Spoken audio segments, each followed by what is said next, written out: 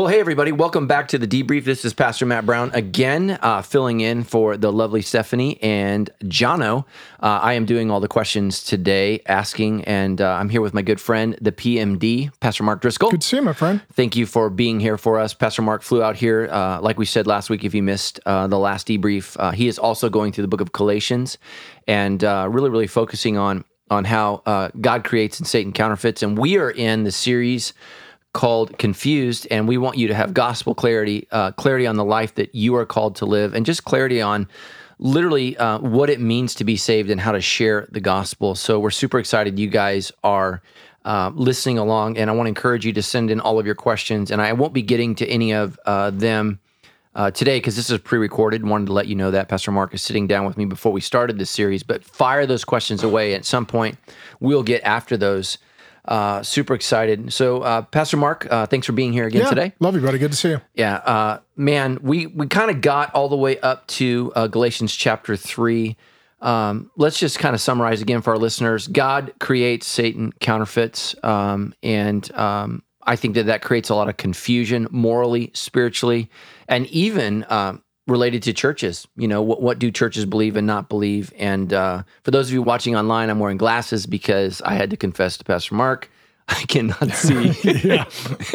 We're both just laughing about getting older. And, Mark, I tell our church all the time, you know that you're old when you transition from, or you're getting old, when you transition from a participant to a watcher. You know, like, so I'll see something my son's doing. I'm like, yeah, I'm going to watch that. I had that the other day. We went to the friend's house, and they had a huge trampoline. Yeah. And my oldest son's jumping, and they're on the trampoline, and I'm watching, and I'm thinking, maybe 10, 15 years ago, I might have been on the trampoline. Yeah. Today, there's a better odds of me being pregnant than being on a trampoline. I'm not going to take that risk. Yeah. Man. Great way to interject into this show. You might be pregnant. Did you hear about the man that went to the hospital this last week? Did you read the article? No.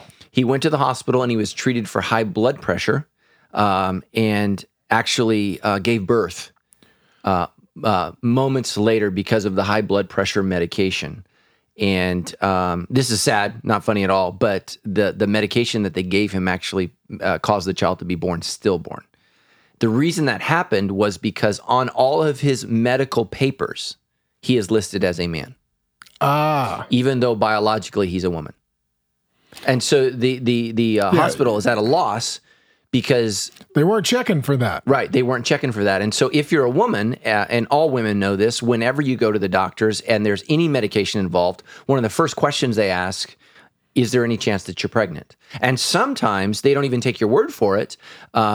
They make you take a pregnancy test to determine if that's the case. And in some cases, they mandate that you're on the pill to prevent you from being pregnant because medicines can do terribly awful things to babies that are in your womb. And so literally there's this big debate. And the hospital's like, we did nothing wrong because he is listed as a man. And so this is just how confused our culture is. I mean, literally, we have said, you're not God, I'm God, and you didn't create me the right way, so I'm going to recreate myself the right way, regardless of the consequence. I mean, think about that. Not that our society particularly cares about the life of the unborn, but that certainly matters to me, and I think ultimately matters to the do you say trans male? Is that how you say it? I don't know. I don't know. I went to public school. I don't know a lot. Yeah, so I think the person wanted to have the pregnancy, or I'm not sure. I need to do the research, and I'm sure I'm going to get lovely emails regarding all the information upon that. But it's a problem, and so that's the thing is the further we get away from truth, the more confused we are as a culture. And so much of our culture is hatred towards the gospel, towards Jesus, towards Christianity, is they don't want to repent. They don't want to be told. You said it in our last episode, the problem's in our pants and what we want to do with our sexual motives and our desires and literally those impulses that really make us more animal than they do angelic. And God has called us to be different. So we're going to jump in, and I know you weren't ready for that opening story. Hey, there we go. Yeah. But man, our world is screwed up. And if you're a parent, you need to understand that your kids are growing up in this world where literally everything is upside down, and your kids are going to have to navigate that. And the best way to help them navigate it is to know the true gospel, to know the true God, and to know how to rightly handle the true word of God. And really that's what Galatians is all about. It's about setting the table right again, because some people have got confused because of cultural pressures that have come in, and people are saying, hey, you need to remain Jewish culturally if you're going to follow Christ. And our church has heard me say, you don't have to become Jewish to follow Jesus. But too, in our day, it would be, there was a Jewish version of Jesus and there's an American version of Jesus. Yeah. So talk about that. Yeah. So it's like in their day, it was, hey, we're Jewish, and if you want Jesus, you need to have the Jewish version. Today, our American version of Jesus is basically he's a long-haired community college prof who has no judgment, has no morals, has no authority, and is just kind of like a permissive parent that loves everybody, blesses them, and lets them pursue what they believe is in their best interest. And that's kind of the American Jesus. He's the permissive parent. Right. How do you think we got here? Because we weren't there, right? I mean, think about Jonathan Edwards. And I just had a friend who went to his church, and there's like 11 Christians in that area where the Great Awakening took place. Yeah, I mean, his was sinners in the hands of an angry God, and now it's God in the hands of angry sinners. Yeah. Yeah. I mean, it's flipped. Now we're like, God, you're bigoted, intolerant, judgmental, narrow, old school, outdated, masculine. So it's God in the hands of angry sinners is where we find ourselves today. Yeah. When's the last time you read Revelation? I actually just finished a book on spiritual warfare with my wife, Grace, and the whole last chapter was on Revelation. Yeah. Have you ever thought about, like when all the wrath is poured out, and you're like, who are these idiots that are lining up against God in that final battle? Yeah. It's like, I don't know about you, but I'm switching sides. Like if you and I you got your Mark Driscoll armor on, and I got my Matt Brown, leatherette outfit on, and Jesus on a white horse with a sword coming out of his mouth, and his robes dripped in blood. I'm like, hey, Mark, wrong side, but I mean, right. See, that's where I think, though, that Satan is not only the deceiver, I think he's self-deceived. Yeah. It's like, I've read the Bible, and it says he loses, but he keeps fighting. It seems like he thinks he can rewrite it. And that, again, to come back to Galatians, he talks about who has bewitched you. That's demonic spirits. If we are an angel from heaven, that's a demonic spirit. There are demonic things going on in every age. They're getting us to think, you know what? God said it, but there is an opportunity to rewrite it. And I think that's what's going on in Galatians. God said it, but we can rewrite it. I think it's going on in our own culture. God said it, but we can rewrite it. And there's always this, God's looking for messengers, not editors, but there's always people that are nominating themselves to be God's editors. Yeah, let me ask you this question. So I got a direct message. Please don't send me those, by the way. I usually decline, just so you guys know, because there are way too many. But for whatever reason, I screwed up because I'm not real techie. And I read the question, and the gal said she was confronted by a group of Muslim men, and they said, your Bible was written by men, ours was written directly from God.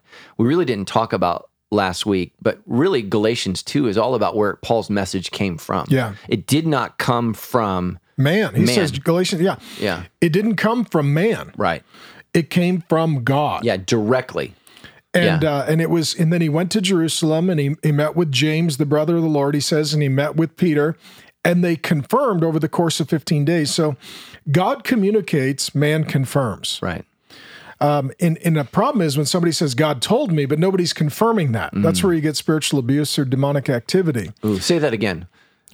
When somebody says, God told me, but nobody's confirmed it, that's where we get spiritual abuse. That's where we get spiritual abuse and demonic activity. Yeah. And so, God does communicate, but he uses leadership to confirm. So even Paul, who spent 3 years, he tells us in Galatians, meeting with the Lord, getting direct revelation, then went to Jerusalem to have Jesus' brother and Peter confirm what Jesus communicated to him. Right. So there is no higher authority than a guy like Paul, but he also is under authority, and it confirms that his authority is from God. Right. And then Peter says, and I think it's 2 Peter, that he says some people try to twist the teachings of Paul as they do the other scriptures. Because he says some things that Paul says are, quote, hard to understand. So Peter's like, man, I hung out with Jesus 3 years, and Paul sent a letter, and it gave me a headache, Well, one was a fisherman, the other was like, a Harvard professor. Right? Yeah, but you start to think about, we're still getting headaches with Paul. Predestination, head coverings, women in ministry, speaking in tongues. You're like, baptism for the dead. You're like, oh, God. I mean, so just because the Bible to you isn't maybe clear doesn't mean it's not true. Right. And that's what Peter says. Peter says, man, I learned stuff from Paul, and some of the stuff that Paul tells me, it takes me a while to figure out. Right. Yeah. Which should give us calls hope. it Scripture. Yeah, as they do the other Scriptures. Yeah. I think it's 2 Peter 3, 14 to 15. It's right in there. So yeah. But that's just important. And so, a lot of you Christians, you're literally one uncomfortable conversation at the beach with some Muslim evangelists, and let me just say this, if they were truly Muslim evangelists, they wouldn't be talking to a female alone. They just... On a beach. So most devout Muslims are not real beachgoers. Right. So that just tells you there's a problem right there. But she was completely distraught. Like, oh my gosh, I don't know anything. And let me just say this, the best thing you can do for yourself is just to admit you don't know anything and to start learning and start studying.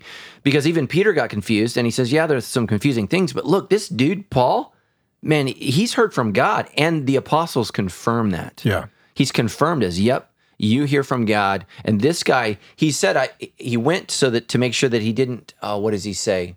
Anything needed to be added, or I wasn't missing anything. And he said, nope, you're not. And so he says, okay. And then I came back and I'm preaching the gospel. And again, it's just so important. I heard from God. I went into Arabia for however long that is. Then I went up to Jerusalem and I meet with a couple guys, and now I'm back. But look, this gospel is once delivered, I think, as Jude says. Yeah. It's once delivered for the saints, and it's unchanging.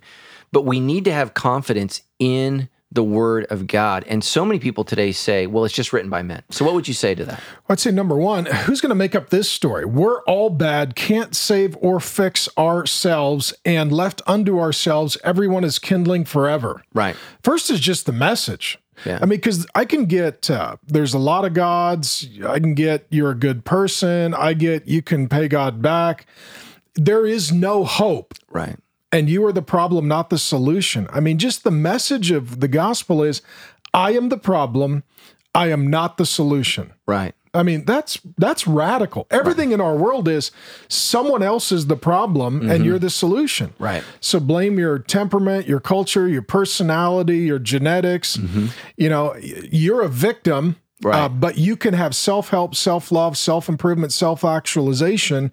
They're the problem, you're the solution. Right. That's everything in the whole world. Right. To say you are the problem, right, and everyone else is the problem, and no one is the solution, and no one has the solution. Mm-hmm. Yeah. It's that's whack. offensive. That's why the gospel's offensive. Right. That's offensive. It's like, you saying we're all screwed up? Yes. That's exactly what I'm saying. More than we know. And unless a miracle happens, we're all kindling. That's exactly what we're saying. Yeah. Have you read Jordan Peterson's 12 Rules for Life? No. So it's interesting. So he is what I would call a classical liberal. So he doesn't believe in the gospel, but he believes in the necessity of the gospel. And what he's saying is, until a person truly understands how bad they are, they will never comprehend the good that they can be. And so he sees the gospel as a metaphor, but he sees it as a necessity for guiding and directing our culture. And so as we've rejected this gospel, our culture is just imploding. But he's not a Christian. Yeah. If he goes to church, he does so for smells and bells. Yeah. So, but just tremendous book, and really speaking culturally. And it's interesting. People think he's a right-wing conservative nut job. He's like, I'm liberal. But that's how quickly our culture has shifted. Yeah. Liberals have just been jumped over, leaped over, and we've gone completely leftist. And literally, you see these guys going, wait, wait a minute, I thought I was a classical liberal. And I'm like, no, you love Trump. He's like, no. So that's what's happening because we've rejected, but if you're going to accept the good news, right, there's really bad news. And the bad news is, man, you're sick. It's worse than that. You're dead. Yeah. Oh, yeah. Yeah, that's unfortunate, right? If you're in the ER. Spiritually, you're dead. Yeah. You know what dead people do? Nothing. Right. You know what dead people choose? Nothing. You know what dead people fix? Nothing. Right. Yeah. It's like Lazarus in the tomb. The King James says he stinketh. That's where you start spiritually. Yes. Yeah. And that's an uncomfortable place to go because nobody wants to hear that. But it's the one thing that makes sense, because if we're all good and getting better, why does it suck so bad? Right. Like, I look at the world and it's not like, well, things are really trending in the most encouraging, love, joy, peace, patience, goodness, kindness, gentleness, faithfulness, self-control. I just see it everywhere. I see the progress we're making. I see the love and unity and harmony and joy and Yeah. I mean, this world is a dumpster fire meets prison riot meets drunk driving rollover. Yeah. And if we're good people who are evolving and getting better, why is it getting worse? And to say, oh, there is a real enemy that is against God and the people that he made. There is a real evil that exists within you, and that evil is not something that you can solve. And all culture is the collection of a whole bunch of evil people empowered by an evil force, and that never results in good things. Right. So if that's the storyline of the Bible, it's the one thing that actually makes sense with reality. It's why we've got, a password on our laptop and phone, and why we've got a lock on our front door and an airbag in our car. We don't think that people are safe and the world's okay. Right. Right. So why do we, well, I know what you're going to say, but I'm going to ask anyways. So why do we have such a hard time believing the gospel as non-Christians and then proclaiming it as Christians? Like, right? So let's start with non-Christians. Why is it so hard for non-Christians to get this? Paul has this crazy line in Galatians where he says, "You foolish Galatians, who has bewitched you?" Right. And what that literally means is that there was somebody who was spiritual but not Christian.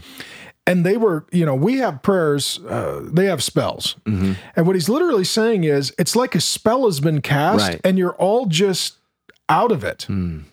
If you've ever seen somebody that's high on medication or something, they're in an altered state, you're just like, they are not there. They're not making any sense. They're not in reality, and I can't communicate with them.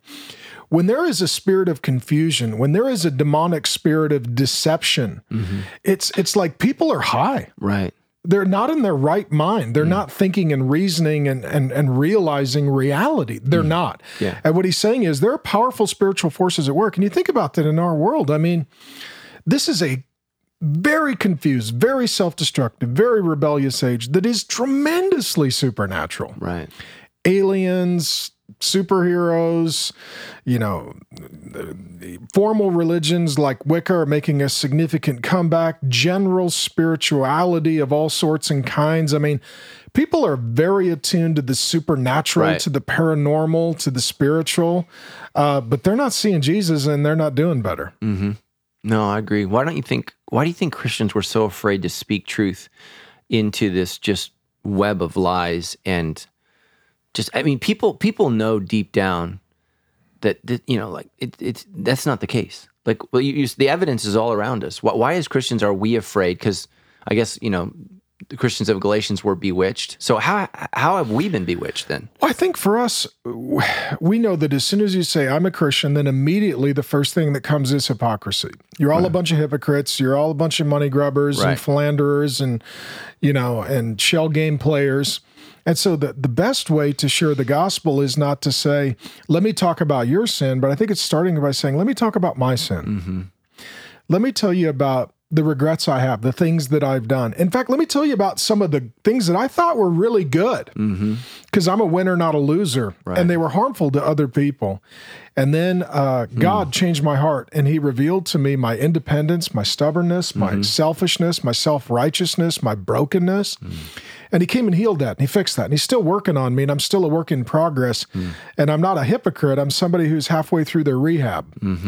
And, I do love Jesus, and you're going to see the faults, flaws, and failures in my life. And here's the good news. We're saved by grace. Which is how I got in. And so I think it's by less, let me stand up and talk about your sin. Let me stand up and talk about my sin, and let me talk about God's grace. And then maybe you'll talk to me about your sin, and then I could talk to you about God's grace for your sin. Right.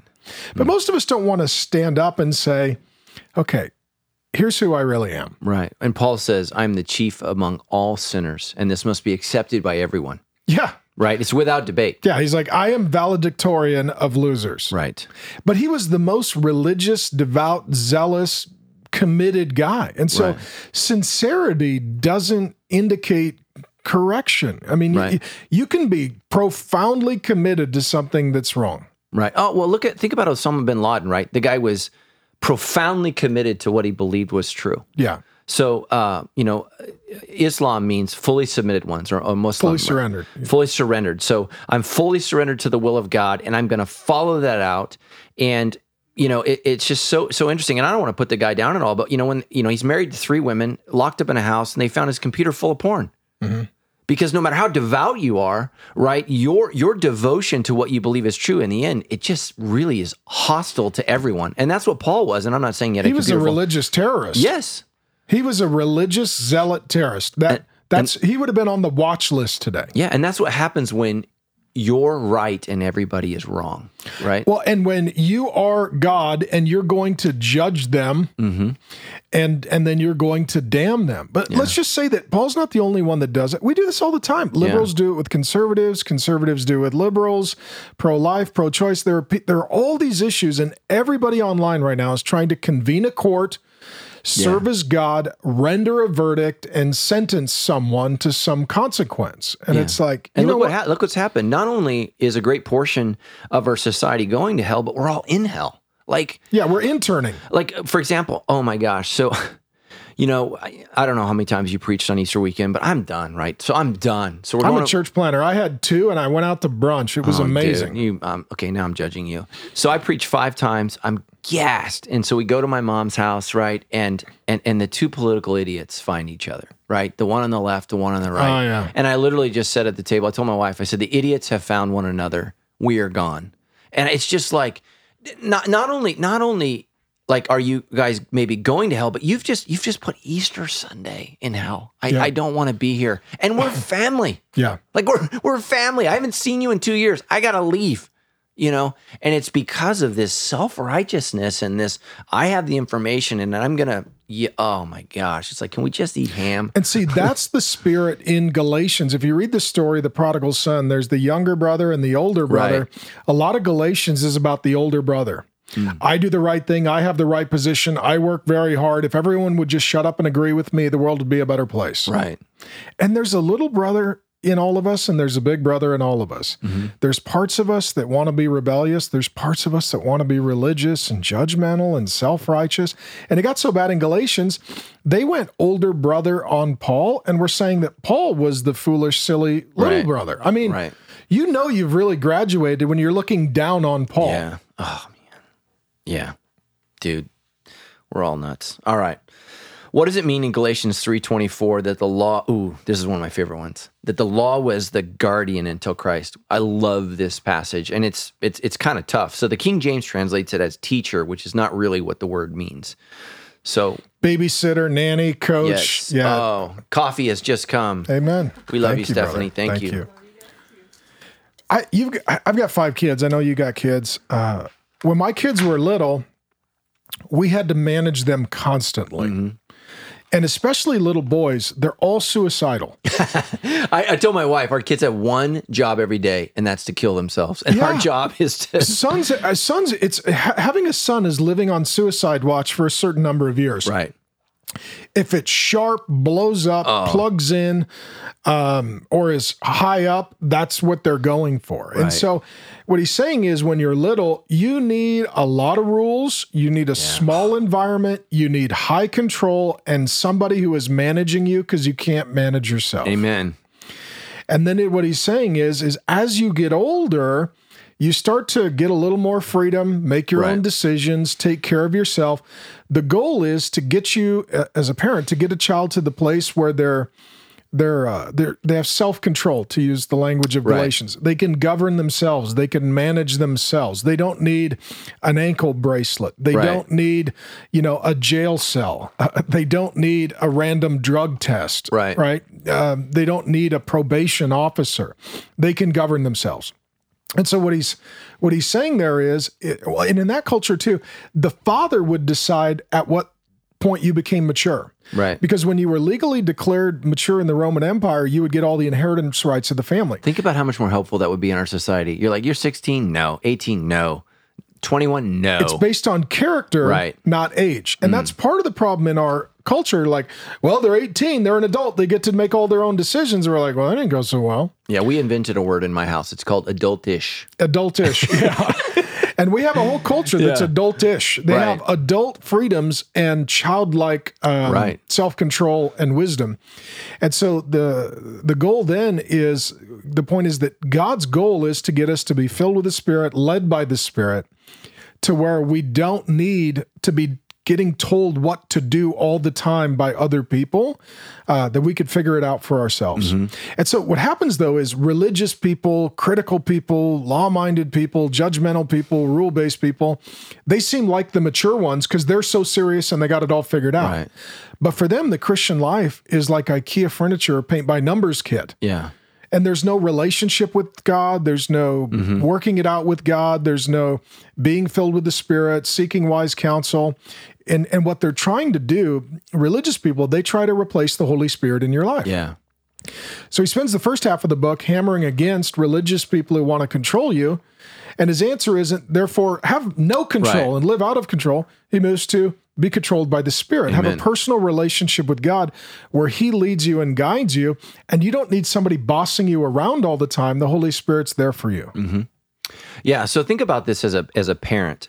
We got a lot of, so our culture, right, does the exact opposite. There is no tutor.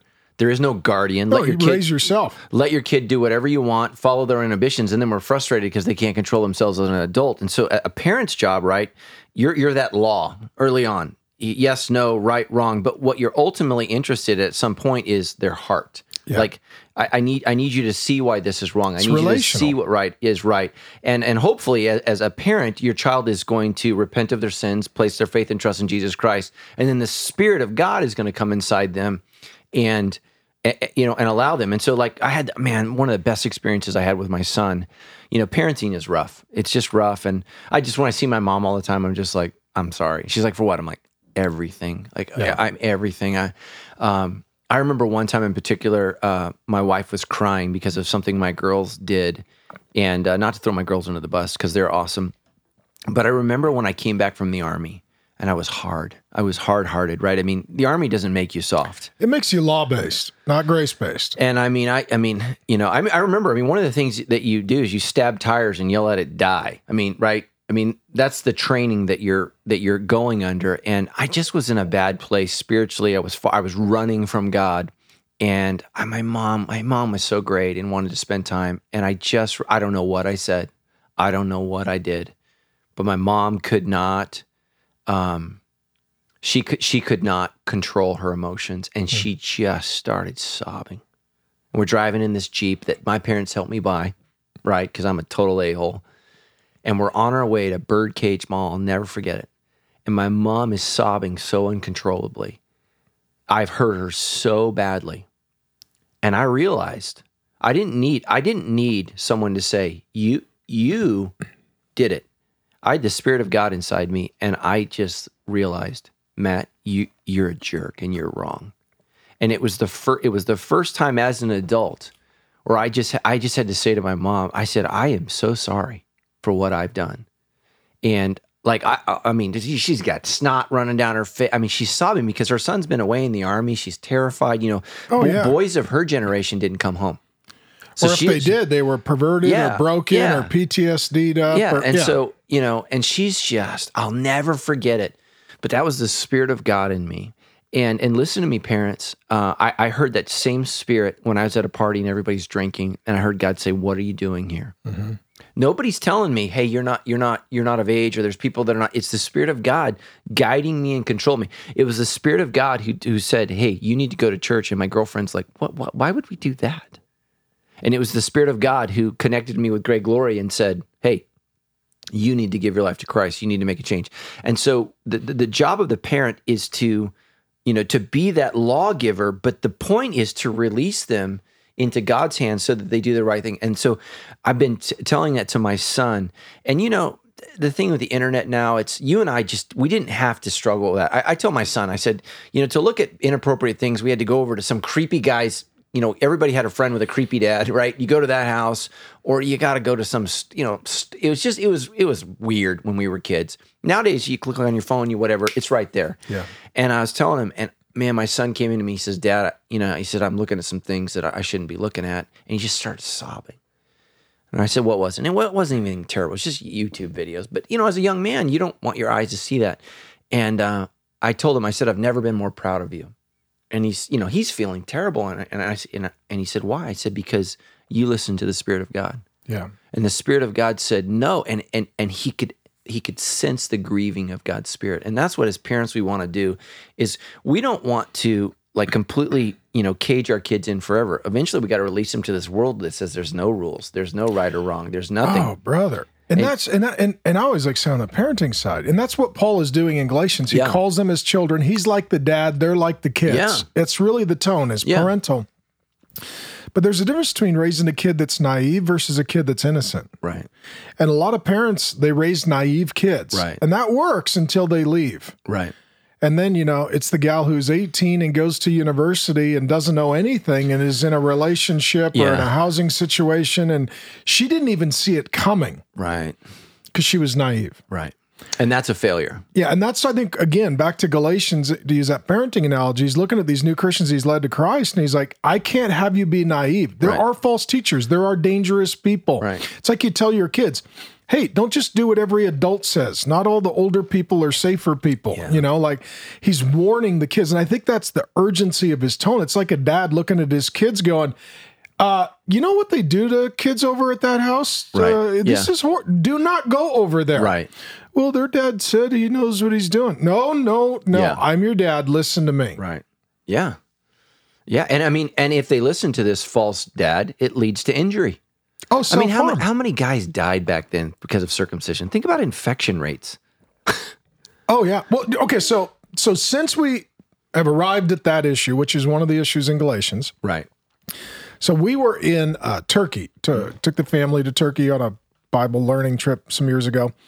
And there's a debate in Galatians whether they're... Only pastors' kids do vacations like that, so I tried to make it work. So we went to the ancient sites in Turkey, and we stayed at the largest water slide park in Europe. Okay. You get a pass on that. So during the day, we'd go like see Ephesus, and at night, it was water slides and pizza. Right. So I was like, this is an American, biblical exploration. So there's a debate as to whether Galatia is a people group or a place. If it is a place, it's probably a place in Turkey. So we went there, and one of the things there was one of the 7 wonders of the ancient world was the temple to Diana. And they had a temple to Diana there. There were multiple temples in the region. And so the archaeological professor, historical professor that I'm with, he says, well, this was the temple to the fertility female goddess Diana, I said, okay, whatever. And he's like, yeah. I said, do they have male or female priests? I'm weird to ask weird questions. Yeah. He said, well, if you were a male, to qualify for consideration, you had to castrate yourself.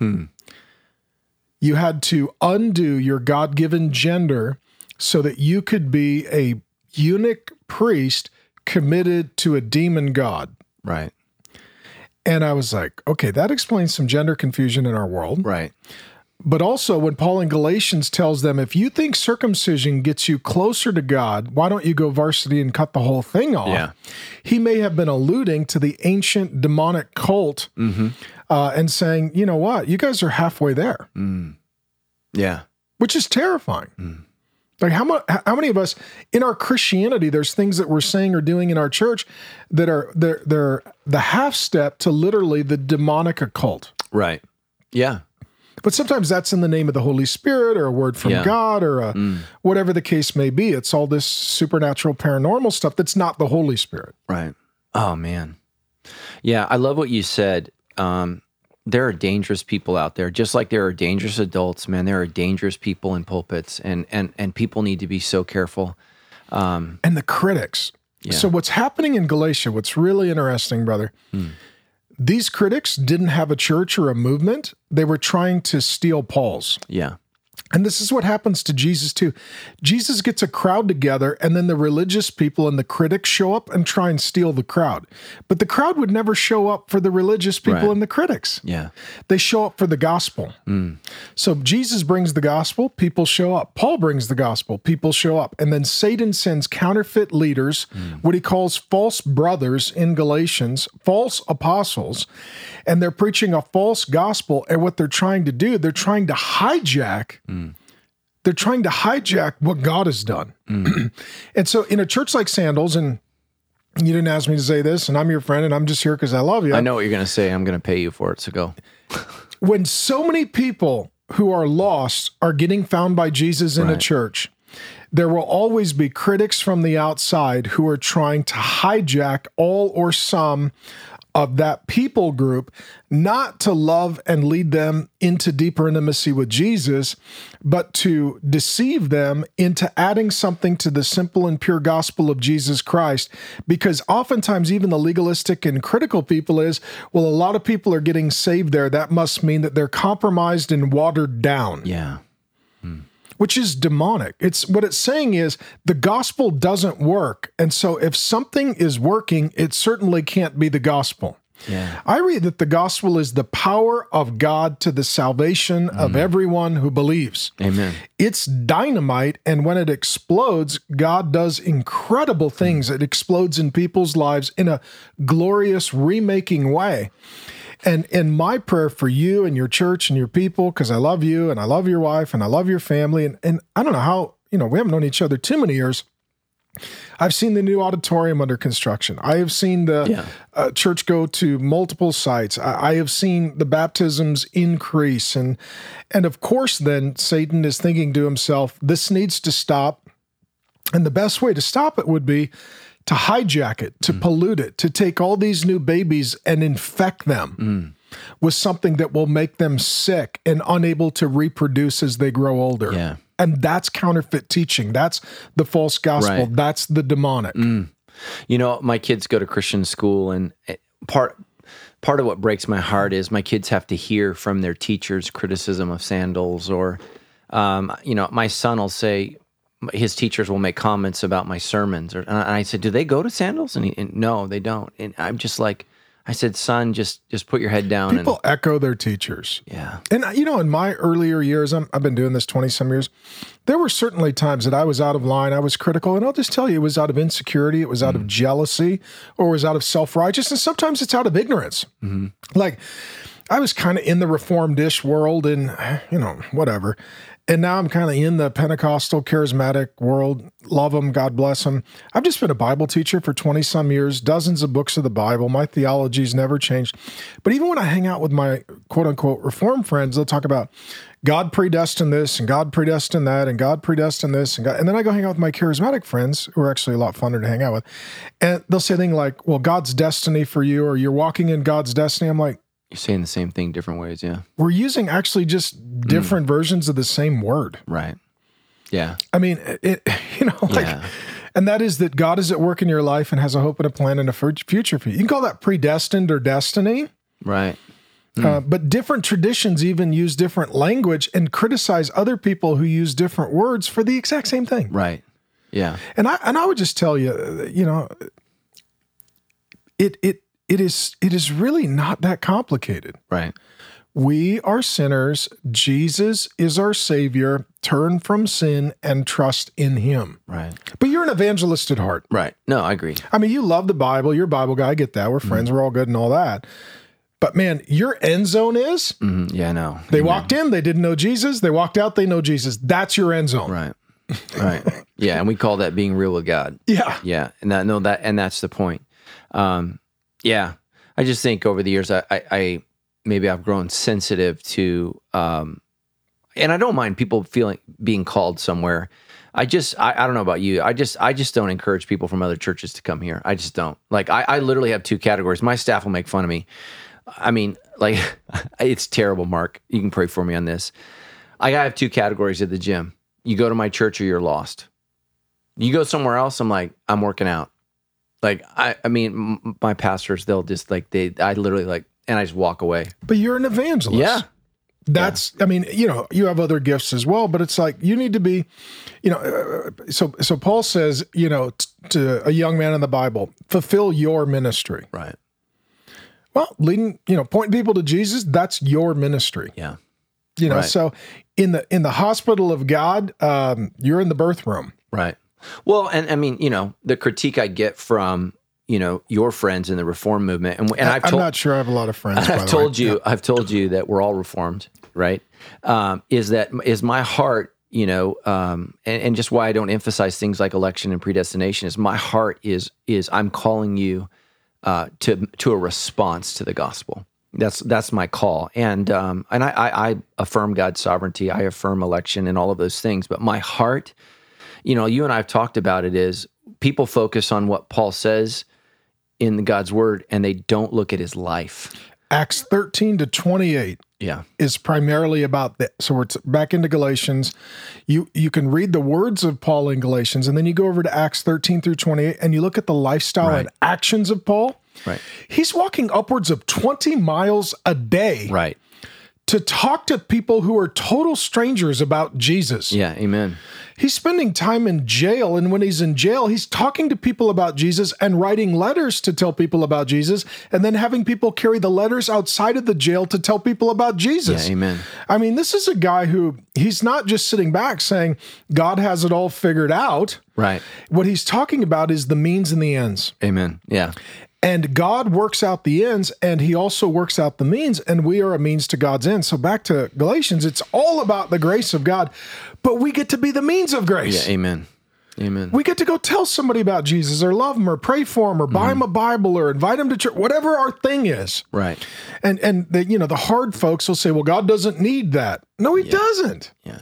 But he chooses to. In the same way, when I planted a church in Scottsdale, Arizona, 2.5 years ago, I did so with my wife, Grace, and our 5 kids because I wanted to do it together as a family to build the relationship and so that my children would know who and what I loved. Right. Amen. And God invites us into a life of being messengers and ministers of grace. So we get to know our dad and we get to know who he loves and what he loves. Yeah. Amen. And he doesn't need us. But he invites us. Right. And if you sign up for that, it's awesome. I mean, it's kind of like, I don't know, it's a weird analogy. I showed up yesterday so I could come see you this morning. I stayed at the Mission Inn, which is a beautiful spot. Beautiful hotel, thin walls. Go ahead. Thin walls and cop cars everywhere late at night. It was like an episode of Cops. It was sort of a situation. Welcome to Riverside. You ever heard of the TV show Breaking Bad? Yeah. They were going to film that in Riverside. Okay, I could see that. There was a cop car that pulled over, and I think there was a guy who was on a ride-along. Oh. And he got to observe everything. I mean, it's kind of weird, but like ministry is with God, it's kind of like a ride-along. Yeah. You get to go see where people are at and what they're doing, and you get to see Jesus change them and forgive them and bless them and protect them. And God's doing all the work, but we get to be on the ride along. Yeah. That's awesome. That's exciting. That's interesting. Yeah. It's certainly not dull and boring. Yeah. No, absolutely. Yeah. I think, my heart is to see lives changed. Back to Galatians. Sorry, I've been all around this. Let's get back to the guardian. So what is the purpose of the law in our life today? Why read the Old Testament? Number one, it shows us the holiness of God. Right. That God's different. Number two, it shows us our sinfulness. And and the fact that we're not going to live up to the demands of the law. And it reveals to us our tremendous need for Jesus to come and, as he says, to fulfill the law. And so, it doesn't save us, but it shows us that we need to be saved and who saved us. Right. Yeah. So it's like for me, like sitting in our living room is our wedding album. And the kids will open it up and look back. And the question is not, well, why do you look back? Because it reminds me of what God has done to get us to where we are. Looking at the law is sort of looking back in the family photo album. This is where we were. Right. And this is not where we are. Isn't it amazing how far God has brought us? Right. Yeah. And it's still so sad today that, people use the law to separate us and all kinds. I mean, think about, there's 247 different denominations of Baptist. Yeah. And so, I keep waiting for the left-handed Baptist and the right-handed Baptist, because that's like the only group not yet subdivided. Right. Man, dude, we're a mess. But people fight over the law and to do all that stuff. And again, I think you're right on. The purpose of the law is to teach us how God is different and how we're called to be different. But we are not saved by the law. And so, who wrote Spirit of the Disciplines? Willard? Yeah, Dallas Willard. So I got to meet with Dallas right before he died. And, he's tucked back away in this office in USC. And, I think his secretary gave me 30 minutes and he gave me like 3 hours. And so it was me and a couple of friends. And, he told me, he said, the gospel is opposed to earning. It's not opposed to effort. And he just subtly, he talked about how the devil has bewitched us with, I'm saved by grace, I don't do anything. And we've become the frozen chosen, we just kind of sit here and wait for heaven. And how the law can be things that we aspire to. And so like for me, the issue is tithing. And that's not the issue, but that's an issue of the law. Like, do I have to tithe or not? I don't know if your people give you that question all the time. And, I have a sermon I could talk to you about why I tithe. But at the end of the day, what tithing teaches me is how selfish I am with my money. And it's a gauge for me to look at where my heart is in terms of generosity. It's a what do you call it? It's a grace test. Yeah. Are you going to give grace? Yeah. And so people want to know, do I have to or not to? And I'm just like, look, man, I do it not because I have to, but because I want to. Like, I would love to tell you I always want to give away my money. I want to be a generous person, but there are times where I'm stingy. And I know that is moments in my life. Like, you had kids, when your kids are generous, as a parent, I don't know that there's anything more beautiful than seeing a kid share, a kid give. Mm-hmm. And there's nothing that breaks your heart more when a kid's like, mine. Yeah. You're just like, God, I failed. And I know that the Holy Spirit in me teaches me, Malachi 3:10, I, the Lord your God, do not change. Why have you robbed me? So I think the law says I'm robbing God. Grace says I'm robbing myself. I'm robbing myself of the opportunity to be generous to, we haven't even got to Galatians 5 yet, right? To demonstrate the fruits of the Spirit. And I just think that those are principles to look by, and they're measuring sticks, not of salvation or of earning, but it's a way for me to check myself. Paul says I wouldn't have known what coveting was until it said it there. So it's there, and it's like, okay, where am I in accordance with that? So I can check my heart, because I think without the law, without teachings of do and don't, we're just kind of floating out there, right? And we need benchmarks to be able to measure where we are in terms of our growth in the Spirit. And what is the leading of the Spirit versus what's my own passion? Well, here's what I told the folks at the Trinity Church recently. I said, sometimes the difference between grace and works is not what you do, but why you do it and who you do it for. Right. Or with. And so I can look at you and I could say, you have to love your wife, you have to have a date night, you have to pray together, right. You have to snuggle together, you have to go on vacation. I've just made all those laws. Mm-hmm. Or I could make those graces. You get to love your wife, you get to grow old together, you get to, play with your grandkids together someday. Mm-hmm. You get to make memories, you get to enjoy her company, you get to cherish her as long as she's alive. Mm-hmm. There's a big difference between a have to and a get to. Right. Oh, I agree. And so what I tell our people is, you don't have to read your Bible. You get to read your Bible. Yeah. God wants to talk to you. You don't have to pray. You get to pray because God wants to listen to you. You don't have to have your sins forgiven. You get your sins forgiven. I mean, You don't have to tell people that God loves them and there's hope for them. You get to tell them that. Right. And so, grace says, I'm going to do a lot, not because I have to, but because I give to. I get to, and it's motivated by love. Mm. And I think people do more for love than they do for fear. I think that's why people do more for family than they do for their job. Right. And Paul says in 1 Corinthians 15, he says, I worked harder than anyone. I got more done than everyone, but it was not I. It was the grace of God at work in me. And it's like, to me, the Christian life, so even like tithing, I say, you know what? That's what you have to do. What you get to do is a lot better than that. Amen.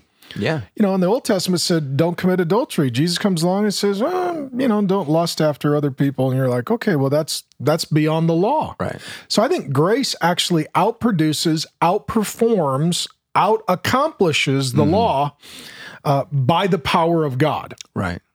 Which is not exhausting. It's actually energizing and life-giving. Amen. Amen. Dude, it's good stuff. All right. This is the hard one. How might you apply, you're going to love this one, Sarah and Hagar discussion in the Galatians to Christians today? I know you love this one. Yeah, it's tough. John Stott, New Testament scholar, and I don't have any notes. You got notes, so, I may or may not do a good job on this. Right. You get what you pay for, and I'm a volunteer, so lower your expectations. Yeah, I'm going to double your salary. Yeah. So in Galatians 4, he says, okay, there's a guy named Abraham, and he has 2 wives and 2 sons, which is too many. Right. Right. And what happened was they were old, and God told them, I'm going to give you a son of a promise. It's going to be Jesus. He's going to bless the nations. They wait 10 years and they decide, okay, God needs our help. We're going to take matters into our own hands. And there's a difference between God's will and God's timing. Mm-hmm. And a lot of times people will know God's will and they'll rush God's timing. Right. So God may I've say, done that. God may say, you're called to be married. And you're like, where's my spouse? There's God's timing. Right. Okay. So Sarah comes up with a crazy plan. Let's get this other gal who's younger and not a believer, and you can sleep with her and get her pregnant, and then we'll get a son. Well, Abraham says, what a great idea. Yeah. We'll have an open marriage. Right. Open marriage is nothing new. Right. Polygamy is nothing new. Adultery is nothing new. And it never ends well. No. That's the story of the Bible. So they have a boy, Ishmael with Hagar. And then Sarah becomes very jealous because now she could see that her husband's heart is inclining toward the other side. The moral of the story is, don't commit adultery. Don't have children out of marriage. It's better to be barren and single. The whole geopolitical crisis between the Arabs and the Jews today is because one man slept with two women. Mm-hmm. And all of the Arabs descend from Ishmael as a general rule, and they follow the teachings of Islam, which retells the whole story differently. That Ishmael is the son of the promise, and he is the hero, and he is the one. Mm-hmm. And then they oppose Jews and Christians who say, no, we follow from the line of Isaac. Right. So all of this to say is that when you're trying to put grace and works together, mm-hmm. it's like putting Hagar and Ishmael together, and to put Hagar and Ishmael with Sarah and Isaac. Can you imagine how brutal it was? Now just imagine if you're listening to this, and let's say you have kids and you're divorced mm-hmm. and you're remarried. Imagine that you all live together, your ex and your new spouse and your old kids and your new kids all under one roof. What he's saying is those who try to have Jesus and the grace of God plus law, human religion, man-made traditions and works, put those together, it is the most miserable of places to live. Right. And isn't that most of our church experience? Totally. Right. That's why people hate the church. You got a bunch of miserable people trying to live according to the law who can't admit they're sinners and fall on their face and worship Jesus, right? Think about how different our worship services would be if people could just understand what Jesus did, right? Like if a grown man can carry a dead pig over a chalk line, right, and half the country leaps off the couch to celebrate, yeah, we should be able to understand the grace of God in Jesus Christ and respond with some measure of enthusiasm. Amen. Yeah. But it's because we've forgotten what happened. And I just think exactly what you said is what the church is. And I think it's the tension in the church of, between the law and grace. And we're trying to be married to two women, right? And it's just like, that doesn't work out. What a messed up, miserable family that is. Yeah. Yeah. And it ends with, one being left for dead. It's bloody and it's terrible. But that's what a lot of people do, man. They get saved by grace, and then they want to run around mm-hmm. with law and works and man-made traditions. Right. And I'll tell you what, Jesus, we'll look at his diversity, tolerance. God looks at it as adultery. Mm-hmm. When you're running around with someone else, mm-hmm. it frustrates him. Yeah. And so, when you put tradition at the level of Scripture, when you put your denominational, religious, cultural heritage, your cultural baggage, your political preferences, your little pet issue up alongside of the gospel of Jesus Christ, God is like, you're running around on me. Mm-hmm. That's adultery, and that doesn't help this relationship. Yeah. That's the point of that story, I think, in Galatians 4. I agree. Man, it's good stuff. Good stuff. Oh, another good one. What does it mean our hearts cry, Abba, Father, in Galatians 4, 6-7? So a son in that legal construct, it was a full inheritance of the entire estate. Mm-hmm. So, all right, I didn't mean to get into all of this, but so the Bible says that right now we are made a little lower than the angels. Mm-hmm. But upon our resurrection from the dead, we will judge Amen. The angels. Yeah. Not only is Jesus the Son of God, if we believe in him, we belong to him, we occupy that position of sonship, male and female. This was a high honor for women because in that culture, they didn't have that legal status. Right. And what that means is when we die as the sons of God, we will receive the full inheritance of the Lord Jesus Christ, the Son of God. And as right now Jesus Christ is seated on a throne, the Bible says to those who overcome, we will be seated on thrones. Yeah, plural. Alongside of the Son of God will be seated the sons of God, ruling over angels and demons and nations and kingdoms. Yeah. That's where the Bible says, no eye has seen, no ear has heard, no mind Can comprehend. can even comprehend the inheritance that God has for the sons of God. Dude, you're preaching. You're going to get me saved. And Come so on. what it says is, let us therefore only live up to what we've only attained. Yeah. Oh, And it's God's way of pulling us up into our identity for eternity and living as citizens of the King and sons of the kingdom. And your mind just sort of explodes and your heart needs to sing. Yeah. It's incredible. It's unbelievable. Yeah. And so many of people in my church are living for 6 likes on Instagram. Well, and in that too, Right? people are just like, it's just so weird because, we get bored with what God has done and we haven't even really yet understood what God has done. Right. I know. We're like a kid who shook the box and never took the toy out to play with it. Yeah. Oh, so good. So good. So Abba, right, in Aramaic, Daddy.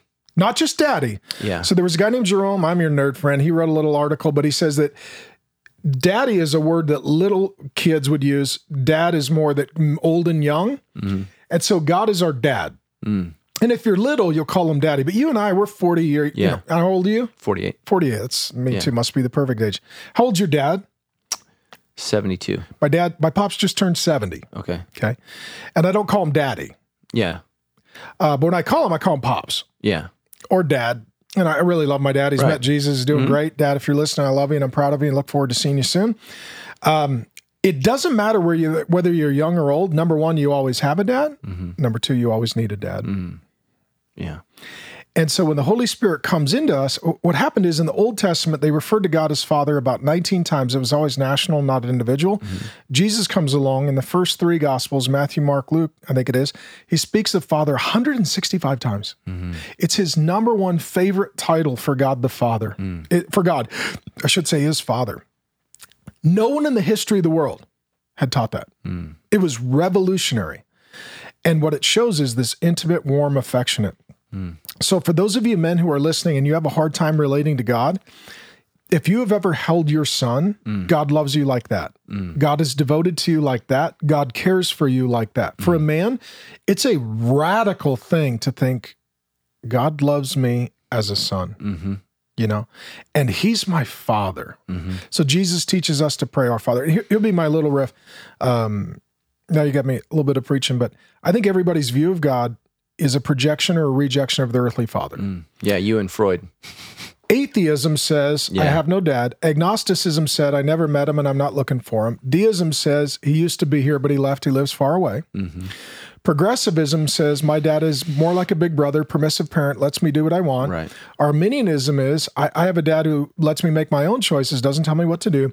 Reformed theology is, I have a dad who is powerful.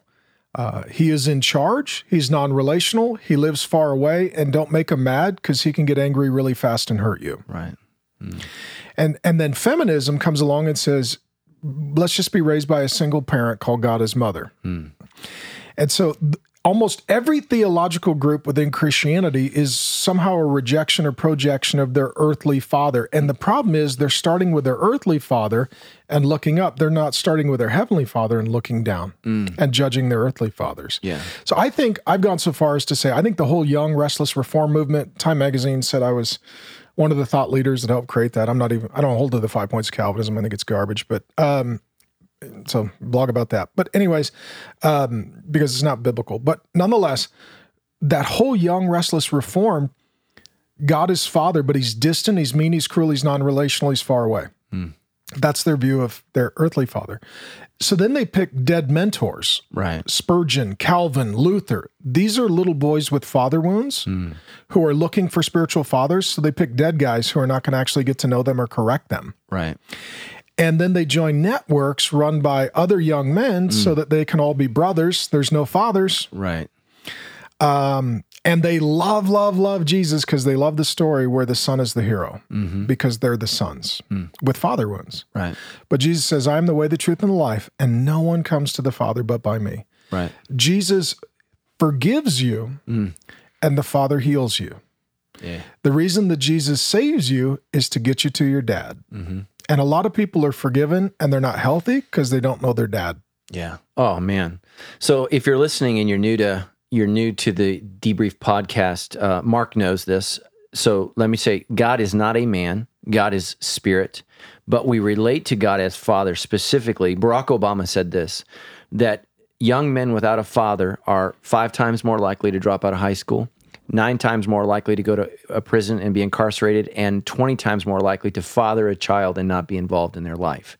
Why would God require us to call him who is a spirit father? And it's because we all need a male role model. Even ladies, 50% of women who are incarcerated today in America are women who are raised without dads. So God relates to us as father because we all have a father wound. We all need fathers. We desperately need that. Men in particularly. Men need a role model and a rule giver. We need both of those things. And ladies, listen to me, especially if you're a single mom, your son needs a rule giver. And let me tell you something, dads crack heads, and that's what dad does. And they need a relational role model, and that's who he is. And let me just say this, ladies, if you're growing a boy and you're trying to teach a boy, and this is what's so wrong with our feminine-dominated culture. Or a very confused culture. Right. Don't even have male and female as binary categories. Okay, yeah, that's true. But I think men there's an effemination of men today, and it's because I think that masculinity, and it has been sin and awful and terrible in the past, and that's not to negate that, but men need a masculine role model, and here's why. If being kind and compassionate is feminine, most men will reject it. And so that's why in the Bible, the fruits of the Spirit, love, joy, peace, patience, kindness, goodness, and self-control, if those are masculine properties. That's the character of Jesus Christ. Yeah, right. So as a man, you're telling him to be a man, you must be loving, kind, joy. Well, I forgot all the love, joy, peace, patience, kindness, goodness, gentleness, faithfulness, self-control. Yeah. But Jesus says, if you've seen me, you've seen the Father. Amen. So the character of Jesus is the heart of the Father. Right. Yeah. Yeah. No, amen. So it's not, I'm just trying to say that it's not that God is a biological male. It's that God is spirit, but God calls us to relate to him as Father because there's a big debate. Why isn't he mother? And it's Dennis Prager says because God's primary concern is to make the world a better place and to redeem his children. Now, he's Jewish. He doesn't believe in Jesus, doesn't believe in the Savior. But we need this. It's just, this reaction against why is he this? Well, God knows what's best, and he wants us to relate as that. But we all have that father wound, and that's why we have a Father who is in heaven. And he heals. And he heals, and he fixes, and he's loving. He never leaves. He never forsakes, He right? never beats. He never abuses. Oh, man. Yeah, he's slow to anger, quick to listen, right? I mean, all these qualities that we so desperately need, and the further we're getting away from God our Father, the less fathers we have in the homes, and it's just a disaster.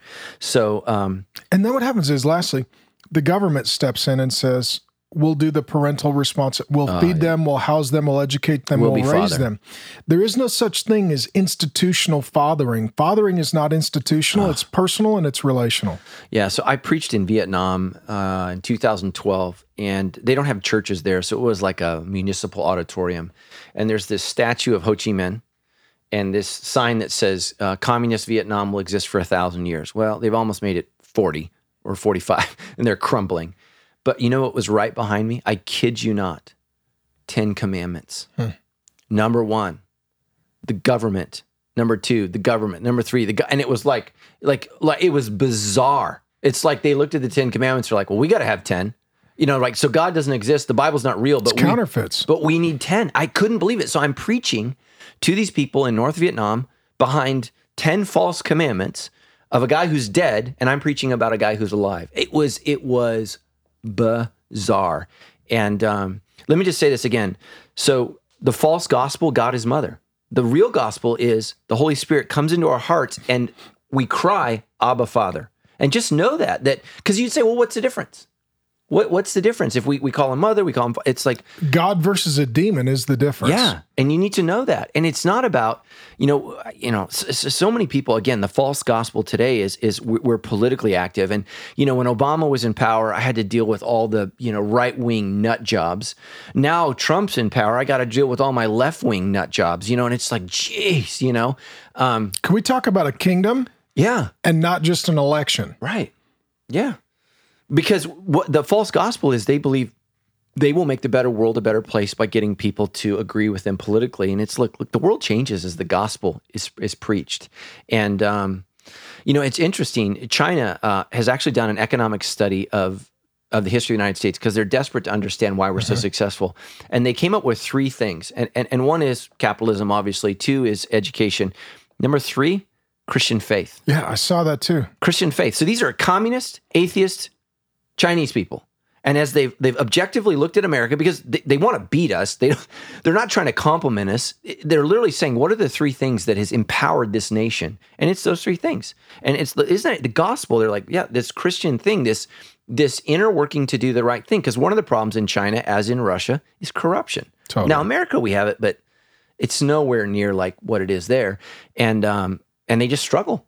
They absolutely struggle. And it's just, it's bizarre to me. The gospel, when preached, actually makes the lives of people better. Because even when the Bible's written, hey, you have a slave, but you also have a master. I mean, boom, it goes right at you. And you better understand, one day you're going to stand before your master. So you better treat these people like brothers and sisters. Boom. I mean, it's like, wow. So Paul didn't try to overthrow an economic system of slavery. He said, look, you as a slave owner are now in Christ, and that person is not your property. It's your brother and your sister in Christ. And then, he slaps around, what's his name? Philemon, right? I am your father and you owe me everything. I love the line, I could remind you of this, but I won't. It's like, well, you just did. Yeah. Yeah. Paul, dude, come on, man. You just did. And reminding him to accept him as a brother. Yeah. And now I'm returned to you, and he's even better. Man, it's crazy. Absolutely but crazy. It's all grace. Yeah. Yeah, man. This is good. How are we doing on time? Oh, okay. All right. So this is going to be a terrible transition, but that's it for this section. And just super excited to have you and looking forward to you guys continuing to study, continue to read. And just know, I mean, if something we've said has offended you or jarred you, go back to the Word of God. Yeah, you're welcome. Go back to the Word of God and just know this, man, the gospel is offensive. It is. And if we're never riled, we haven't listened to the real gospel.